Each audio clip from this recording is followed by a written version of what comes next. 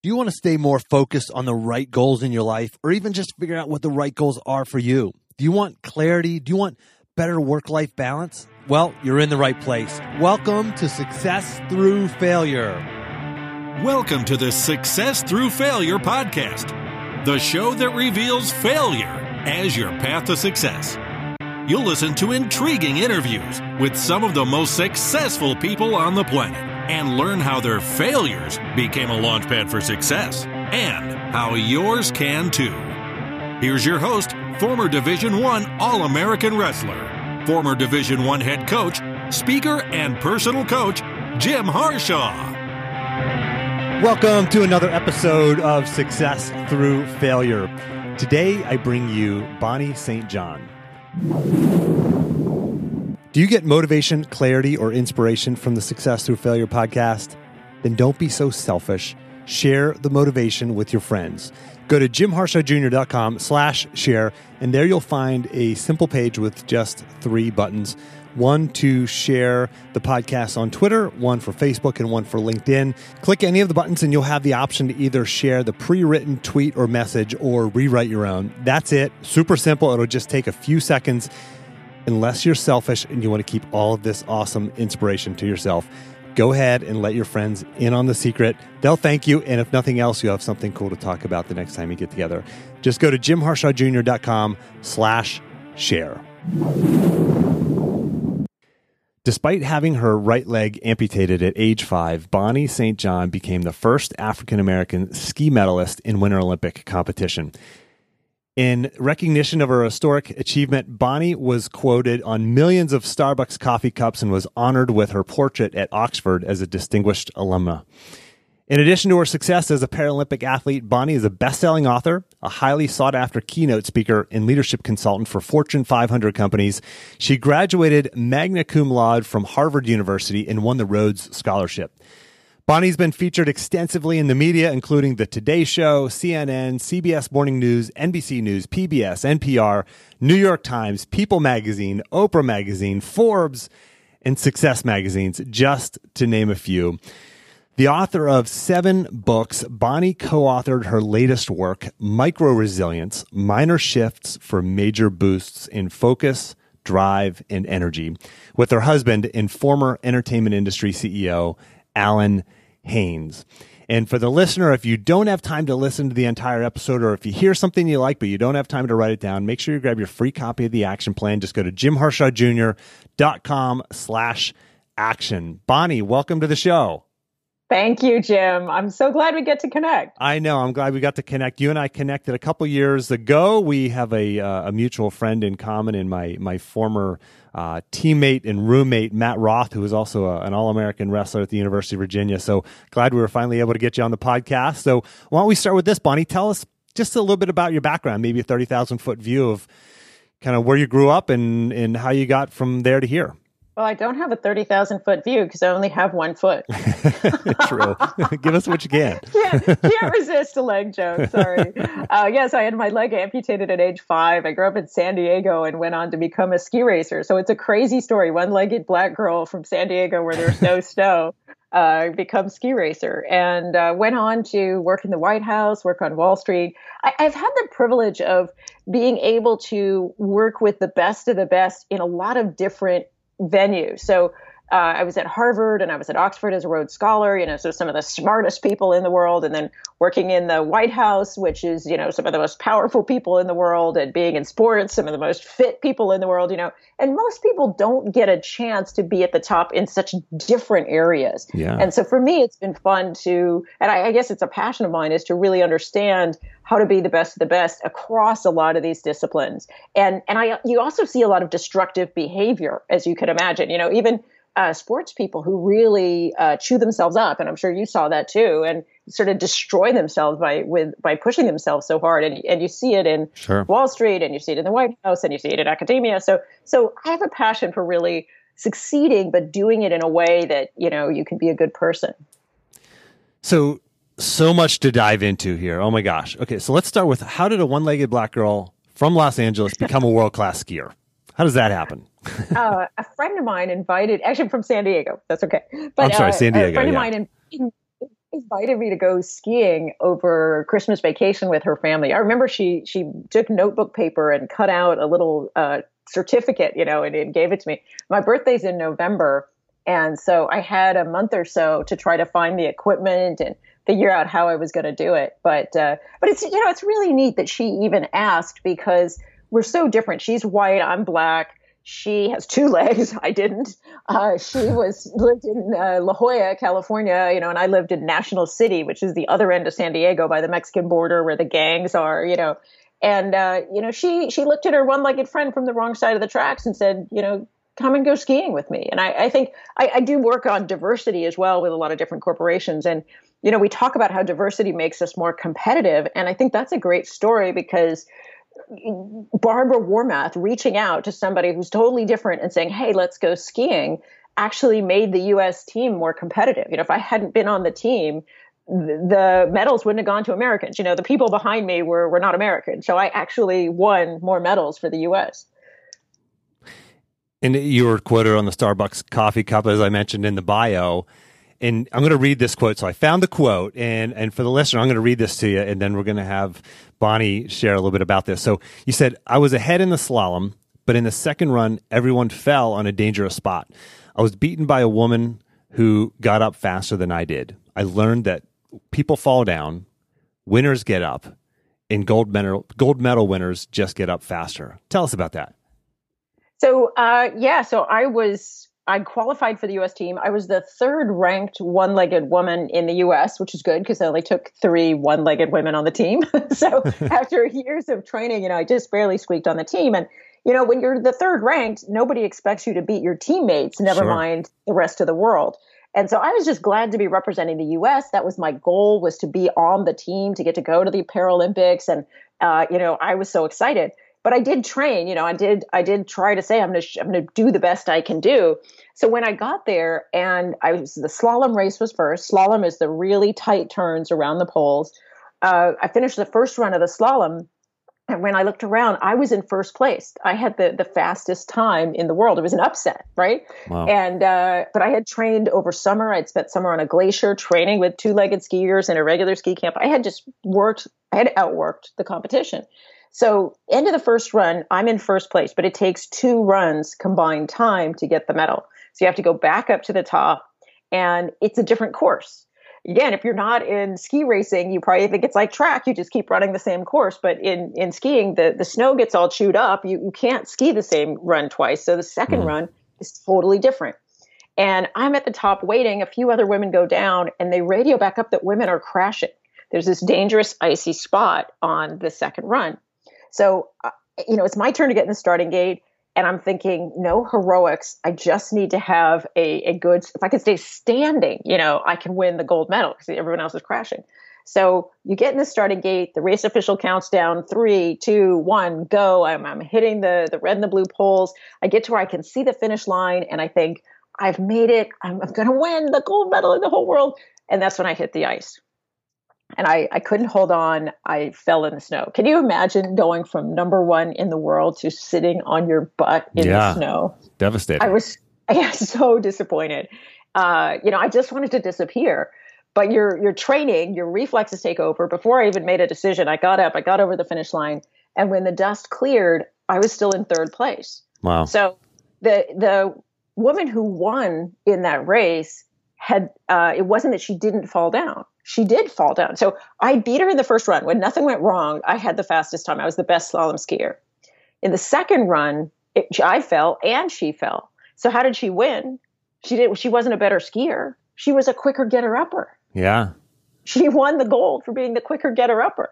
Yeah. So the quote on the Starbucks cup that you read, people fall down, winners get up. Sometimes the gold medal winner is just the person who gets up the fastest. Yeah. I mean, what a easy analogy to the real world and to life, right? I mean, we look at successful people and we think, they just are talented and things go easy for them and they just go out and execute and things are and they win and they build successful businesses or win Olympic medals, et cetera. And that's not always the case, right? It's about failure and how well you can recover. It's such an important point, especially for kids nowadays, because social media just shows everybody looking perfect. And my daughter was at UPenn, and they had a record number of suicides. And you would look at somebody's social media afterwards and they would be the happiest person in the world. Yeah, of course. And they really weren't, but that's what kids see. I actually did an article for Quartz, it's QZ.com, on the difference between looking extraordinary and being extraordinary. But there's just, the article is actually about a conversation I had with a group of seniors in high school about, what are the differences. And tell us a little bit about that conversation in the article. Well, it was interesting because there's so much pressure to look extraordinary for kids nowadays. And they're always posting how cool they are and the cool places they go and what they're doing.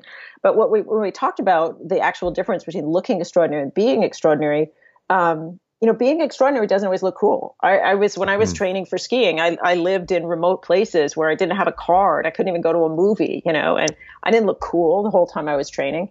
But it was being cool. And so I think sometimes looking extraordinary actually gets in the way of actually living an extraordinary life and following your dreams. Looking extraordinary, you do for other people to make them happy. They even said sometimes it makes you feel worse about yourself because it's fake. Right. So you don't actually feel good about yourself. Sure. You're just making yourself look extraordinary. You're lying, basically.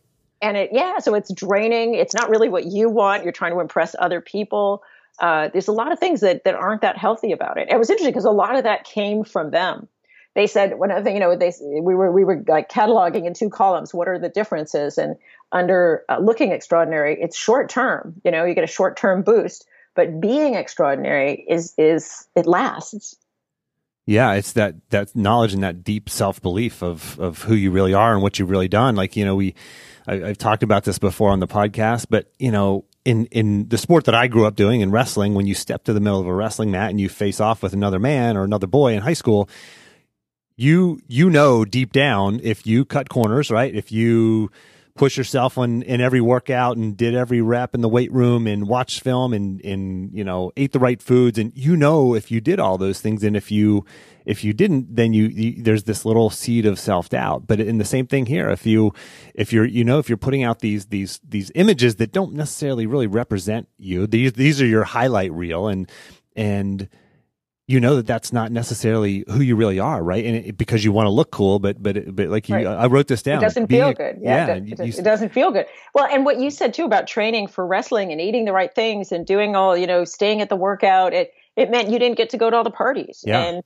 maybe you weren't, spending money on cool clothes and dressing cool all the time. Sure. You're sweaty and you're not getting to fit everybody else's expectation, but right. You could do something extraordinary. Yeah. And being extraordinary, like you said, being extraordinary doesn't always look cool. And so you can't go to the parties and maybe you can't hang out as much, and you have to do things that not everybody else is doing. You look around you and if you're doing the same thing that everybody else is doing, you're going to be among the average, right? So you want to be extraordinary, right. You've got to do different things. Extraordinary means you don't fit in. Yeah. There's so many great quotes about that, and this is one of them. And I'm writing this down right now. Being extraordinary doesn't always look cool, and again, so this is for high school seniors and high school students, but this is for everybody else too. So for everybody listening, like, you have to do things differently. If you want different results, you have to do things differently, and you can't compare yourself to everybody else's highlight reel. You can't look in your neighbor's driveway and see what's parked there and compare yourself to that. You can't set your goals, align your goals with that. You can't align with your goals with what you see on Facebook or what the media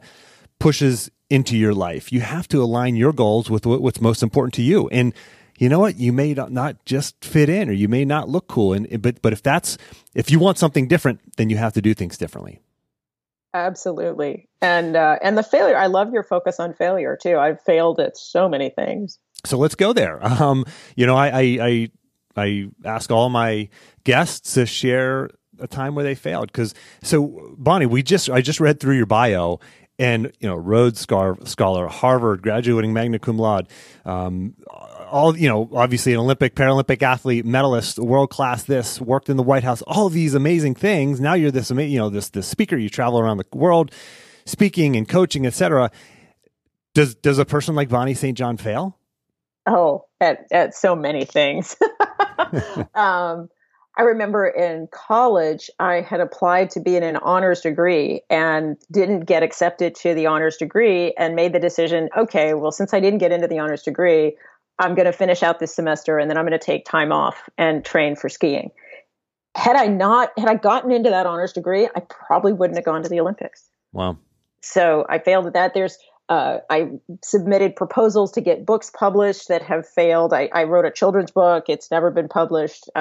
There's boatloads of things I've failed at, but you don't see it. That's not what you put on your resume. But it's your up at bats, right? And I know this is what you talk about is if you have a lot more up at bat, you have a lot more failure, but you also have a lot more home runs. The only way to never have failure is never get up at bat. Yeah, and people don't remember your failures. People remember your successes. Here's a legendary failure is I got a scholarship to go to a ski racing academy in Vermont in senior year of high school. And prior to getting that scholarship, I failed at a lot of other attempts to try to fund my ski racing because I was living in Southern California with no money and trying to be a ski racer. So I needed to go somewhere where there was snow. I needed to get coaches. And I tried a lot of things that failed. And I applied to this school and I tried to raise the money and I failed to raise the money. So I called the headmaster before school was going to start and said, I'm glad you accepted me to the school, but I failed to raise the money. I had sent out all these proposals. He knew what I was doing. And he said, come anyway. So that's how I got a full scholarship was I failed to raise the money, but I still tried, right? Yeah. And I think if I hadn't tried to raise the money, I was sending out proposals to companies and networking and doing all these things. If I just showed up and said, can I have a free scholarship? I don't think that would have worked, right? So you got to try. Sure. You got to put the effort in. So I finally get to this school. This is my dream, all the way from San Diego, all the way to Vermont. Like it's about as far away as you can get from home and still be in the U.S. Yeah. And I get there and I had to scrape together money to get my airfare out there. It's crazy. So I get there and on the first day of school, I fall off a ski simulator and break my ankle. Oh my goodness. Let's be clear. I only have one ankle. Yeah. Yeah. So walking around on crutches, in rural Vermont, dirt roads and no sidewalks, if you're on crutches on an artificial leg, there's nothing real touching the ground. Sure. It was so hard. But I still went to the gym. I still did abs workouts and weight workouts. I couldn't run. I couldn't go on the soccer field. Still went to classes. 6 weeks later, I finally got out of the cast and I was like, oh, now I can run across the soccer field. And I start to run and there's this sickening snap. And it's the sound of my artificial leg breaking in half. Oh, goodness. So I call up the place. It was made in Los Angeles. They agree they can fix it in a day. I express mail it out there. I'm waiting. It doesn't come back. A week. It doesn't come back. 2 weeks. They shipped it accidentally book rate, surface rate. It took 3 weeks to get my leg. So, those are just a few failures we can talk about. Sure. And I just want to point out for the listener, it's so easy to sit here and talk and laugh about these and looking back, but you, the listener, are in, so you have some kind of self-doubt holding you back, right? So if you're the young Bonnie St. John who applies to an honors program and gets rejected, do you start thinking, well, gosh, I couldn't go to Harvard. Well, I certainly couldn't go to Harvard and graduate magna cum laude. I certainly couldn't be a Rhodes Scholar, right? Because you got rejected from an honors program. So we have these failures. We have these reasons to have self-doubt, but so does everybody else, right? So does everybody else who's achieved incredible, extraordinary things. Yeah. So wait, I want to, when I was at Burke Mountain Academy, one of the things that's amazing about that story of breaking both of my legs and one gets lost in the mail and all that is it could have meant, like you're saying, go home. Sure. You failed at this school. These are signs. Yeah. These are, Yeah. You don't have a leg left to stand on. You love the one-legged jokes. That's great. I do. You can tell. But when people ask me, why didn't you go home? And when I look back and I think about it, I think, I tried so hard to get there. That was my dream. I wasn't going to go home unless somebody made me go home. And I thought the principal would say, you should go home. Or my mom would call up and say, you're trying to kill my daughter. I thought some responsible adult would stop me. But in the absence of that, I wasn't going to stop myself. And if you don't stop yourself, if you don't let failure stop you inside yourself, what can stop you? I had the privilege of running into the coach, the guy who was the head coach there, Finn Gunderson. We were when the Winter Olympics was going on earlier this year. We were all in Utah in Park City. And I asked him, I said, what were you thinking when I broke both my legs and it was all going so badly? And he goes, I know. Me and the headmaster, we were like, this is our first disabled athlete and we broke her. What do we do? but they didn't stop me either, So you're right. The point is not letting failure tell you that that's the end. Is failure is a beginning. So what about surrounding yourself with the right people? Because it sounds like you had some great coaches and the headmaster at the school, and who didn't discourage you, didn't say, maybe this isn't for you. Maybe you're not cut out for this. Maybe these are signs. I mean, but you were surrounded by the right people. I mean, how important is that? Number one. Oh, I think it's completely important, but it's also who you listen to, because you're not always going to be surrounded by the right people. Yep. That was my second question. How do you do that? It's funny. Give it that example of, the headmaster, they supported me anyway.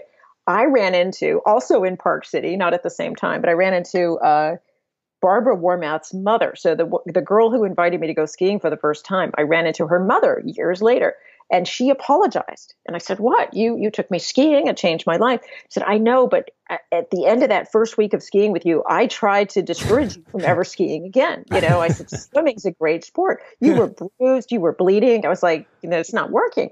And I don't even remember her saying that. Wow. So it's not only who you surround yourself with, it's what you tune into. And if you're listening, are you listening to the people who are saying you can, or are you listening to the people who are saying you can't? Because they will all be there, right? Yeah. There's a wide variety of people.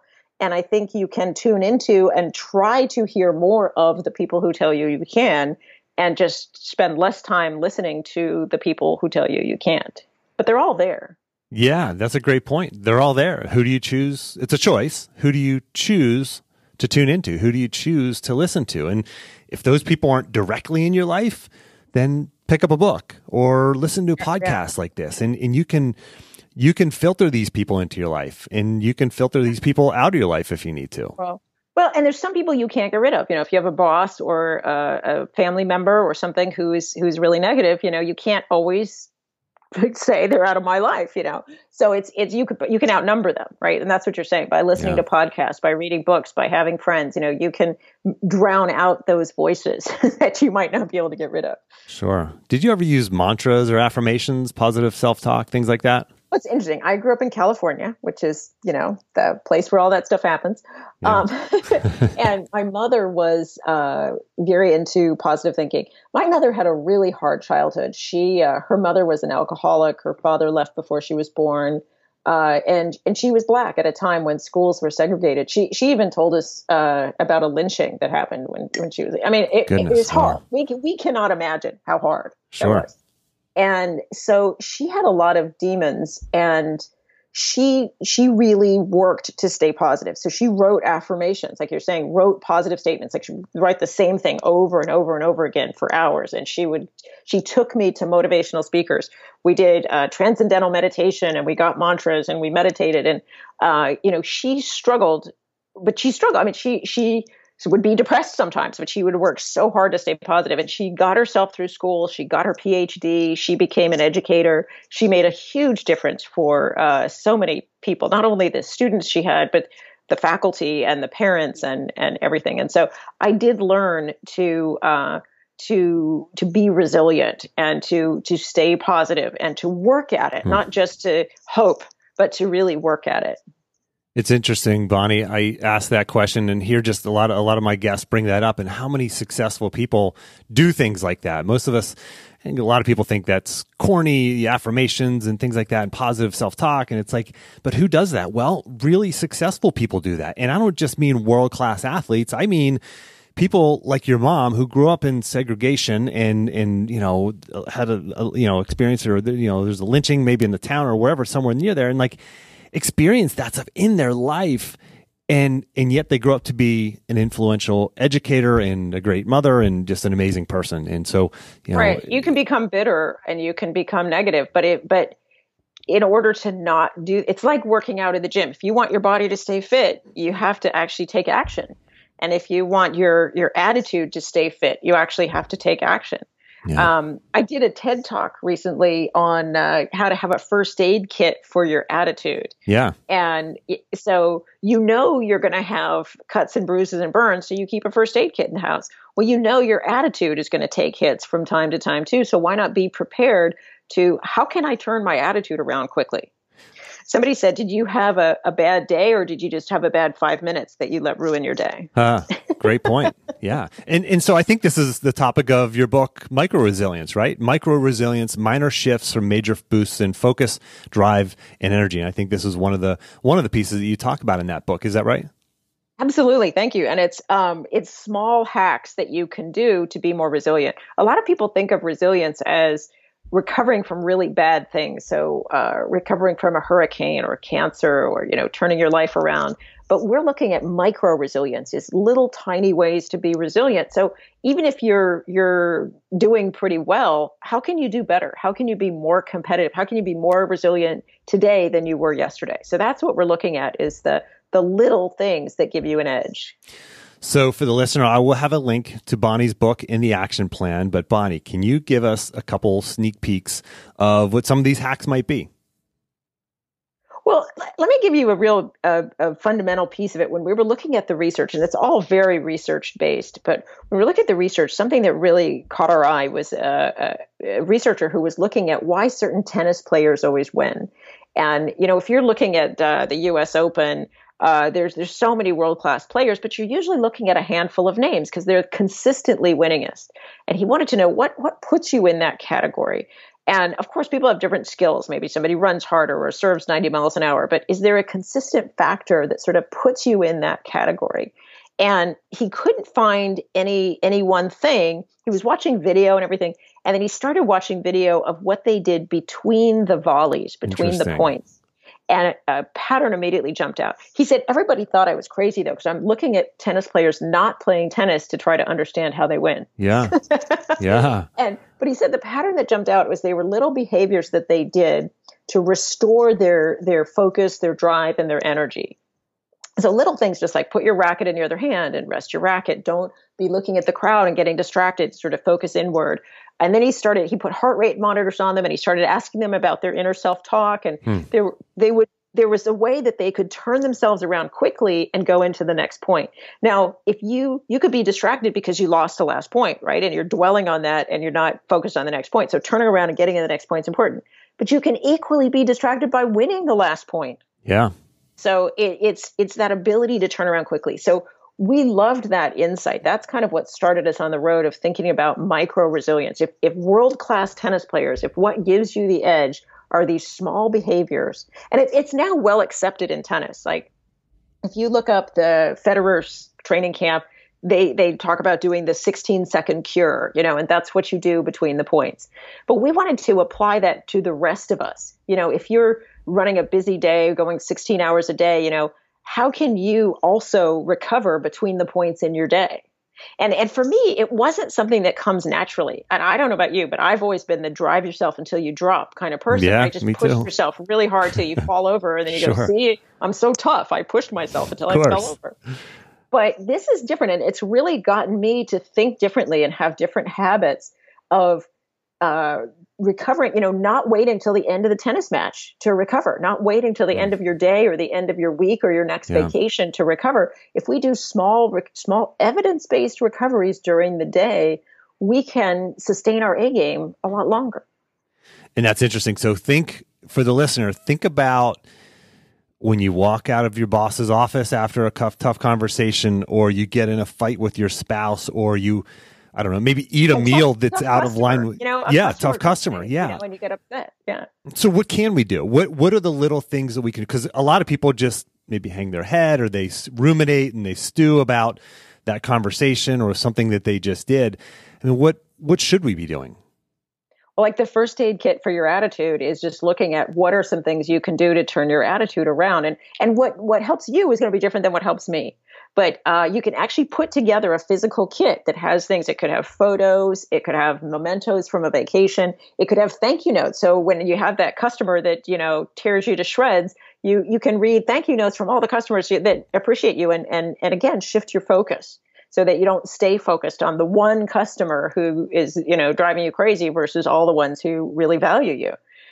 So you can shift the focus. Now, a lot of people will do their first aid kit on their phone too. You can just do it digitally. If you travel a lot like I do, that can make a big difference.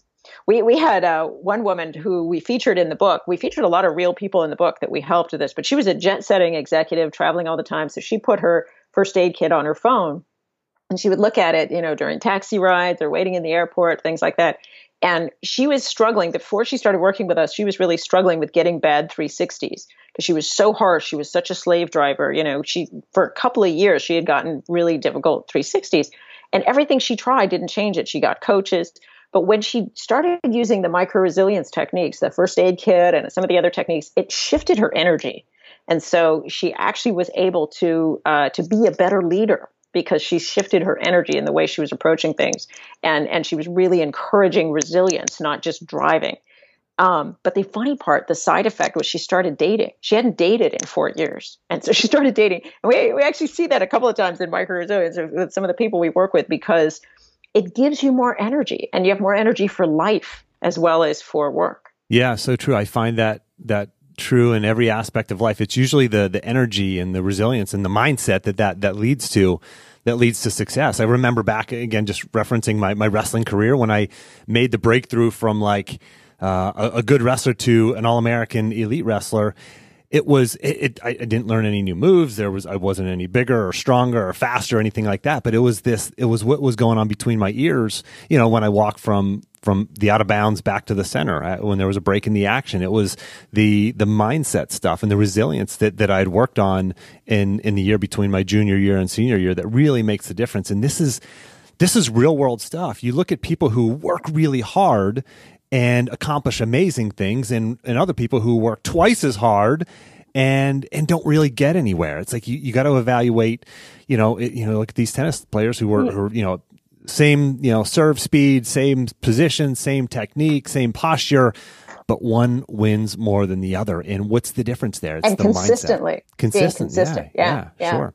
So they can, if you're listening, you can go to microresilience.com. And if you go about halfway down the site, there's a place where you can click and you can watch 6 little videos that gives you tips on some of these hacks. But one example that I think that you would love, Jim, because we're both athletes, is exercise. I had a real epiphany about using exercise, not just for fitness, but there's research that shows it actually makes you smarter for hours afterwards. It makes you better able to recall memories, better able to make insights and inferences across different areas and come up with new ideas.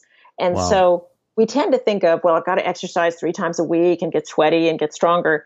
But if you think, and if you have that mindset, sort of the macro resilient mindset, then you might think, oh, I have a really busy day today. I worked out yesterday. I work out tomorrow. I don't have time to work out today. But if you have a micro resilient mindset, then what you say is, you know what, I've got to give a speech today, or I've got to finish a proposal today. I can't afford not to be smarter. So I'm going to do a little bit of exercise in the morning before I dig into that work. And it might not look like getting really sweaty for an hour. It might not look like the exercise you do to stay fit, but you can use a little bit of exercise and movement to get your brain going, get your blood flowing, and perform better on that day. So it's really changed the way I do exercise as well, because some exercise I do just for fitness and some I do for performance, to perform my work. It's interesting. Yeah, when you start adding another layer as to the why you should work out, it's not just for fitness, but it's for focus and performance and intelligence and recall, all those things. It's you start to realize even more that this is something that I have to do. This is something that is I'm going to get a return on this investment. It's not it shows spending up time differently. or wasting time. Yeah, we were talking about the treadmill desk, and so I got a treadmill desk a couple of years ago, and I love it because it does allow me to add a little bit of movement in. It's not my whole fitness plan is to have a treadmill desk, because you don't run. I don't run on a treadmill desk. You're just walking while you're doing email or something else. But it allows me to just get more movement in my day, spend less time sitting. And again, it correlates with these studies that show you're going to be more innovative. You're going to have more ideas if you're moving. And so for the listener who's always waiting for that moment where I ask about a tool or tip or a tactic or a technology, that's it for Bonnie. She talked about this before we hit record about having a treadmill desk. And it's one of those things where you go, well, that's kind of weird. I have a standing desk in my office, and people look at that and go, man, that's weird. Jim, he stands up and works at his computer. And yeah, sure, it's weird. It's different, but it helps me be more focused and more productive. And a treadmill desk is the next level of weird. So Bonnie's got me there. It's funny you say it's weird because I tour. I mean, because I speak all over the country. I should say I'm jealous. I've wanted one for years. I just haven't gotten around to getting one. So it's I love not it. that. Yeah, you can get it, and you can just get the treadmill to go under your desk. It doesn't have to be a treadmill with a whole stand like you see in the gym and everything. Anyway, I see it a lot more in offices now. I was in Girls on the Run office in Charlotte, and they had like 3 treadmill desks, and you don't work at it all the time. Like nobody could work at a treadmill desk all day long. And so they just have a few in a room. And so people check it out. You sign up, I want the treadmill desk at 3, or I want the treadmill desk and people go and they work. And I see this more and more in offices. I think it's great. It's so much healthier than sitting in your desk. Yeah, I agree. Not weird. It's healthy. Come on. Yeah. No, I'm with you. I love the weird. So I'm with you. Bonnie, can you share with us an action item, something that the listener can do in the next, let's say, 24 or 48 hours to start moving towards their goals? My listeners like to get concrete, actionable things out of these episodes. Is there something that you would recommend for us? I guess I would say in the Micro Resilience book, we talk about purpose, renewing your purpose, and getting in touch with your purpose and infusing purpose into your life and into your day. And so I would say if there's something that you're passionate about, like you want to write a book or you want to start a podcast or, you want to paint a picture, or something that maybe you're not doing in your work now, but you would like to be, find an hour a week to do it. Just add it into your schedule. So it may not be the whole thing that you get to do. When I was going to write my first book, I would spend a couple of hours a week on a Saturday morning working on my book. And I had a job and I had a baby and I had a lot of responsibilities, but I could do that. And I would feel like I'm a writer because I'm doing a little bit. And you get that feeling of inspiration. When I was a skier, I was working waitressing tables at one point in Colorado. And I wasn't just slinging hash and eggs at truckers. I was on my way to the Olympics, And so just having a little bit of your passion in your life, you can feel like you're on your way and you can get inspired by that. And then it starts to build. Should I say snowball, to use a ski analogy? Yeah. So, so if you could just find an hour or 2 a week to do something you're passionate about, don't feel like, oh, well, that's stupid. That's not going to make any difference. Let it inspire you. And for the listener, I always say this, but this means saying no to something else. If you're going to block off an hour to spend on your passion and your purpose, you have to say no to something else. And that something else could be your family and kids, which is not something you'd want to say no to, but that something else could also be going out to drink beer with friends or watching TV, right? Scrolling through social media, right? Things that don't bring as much value in your life as this hour could bring to you. So I encourage you to look at your calendar, add this as a block of time and take action on what Bonnie just shared with us there. Bonnie, how about a book? Certainly we'll have links to your books and especially your most recent book, microresilience.com. We'll have that in the action plan for the listener. But also, is there another book that you can share with us that you would recommend? To recommend somebody else's book, I would love to say Tiffany Dufu. Have you heard of her? Dufu? I've not. Before? She wrote a book that came out beginning of last year, I think, called Drop the Ball. And it's really interesting because, like you were just saying, we get so overextended. We're doing so many things. How do you cut out something in order to make room for what you really want? And she talks about drop the ball. And it also, it comes down to being also about letting other people help you, enlisting other people at work, not trying to do everything and trying to be perfect. And that when you let go of some of those things, you can be great at what you really want to be great at. You can focus on what your priorities are.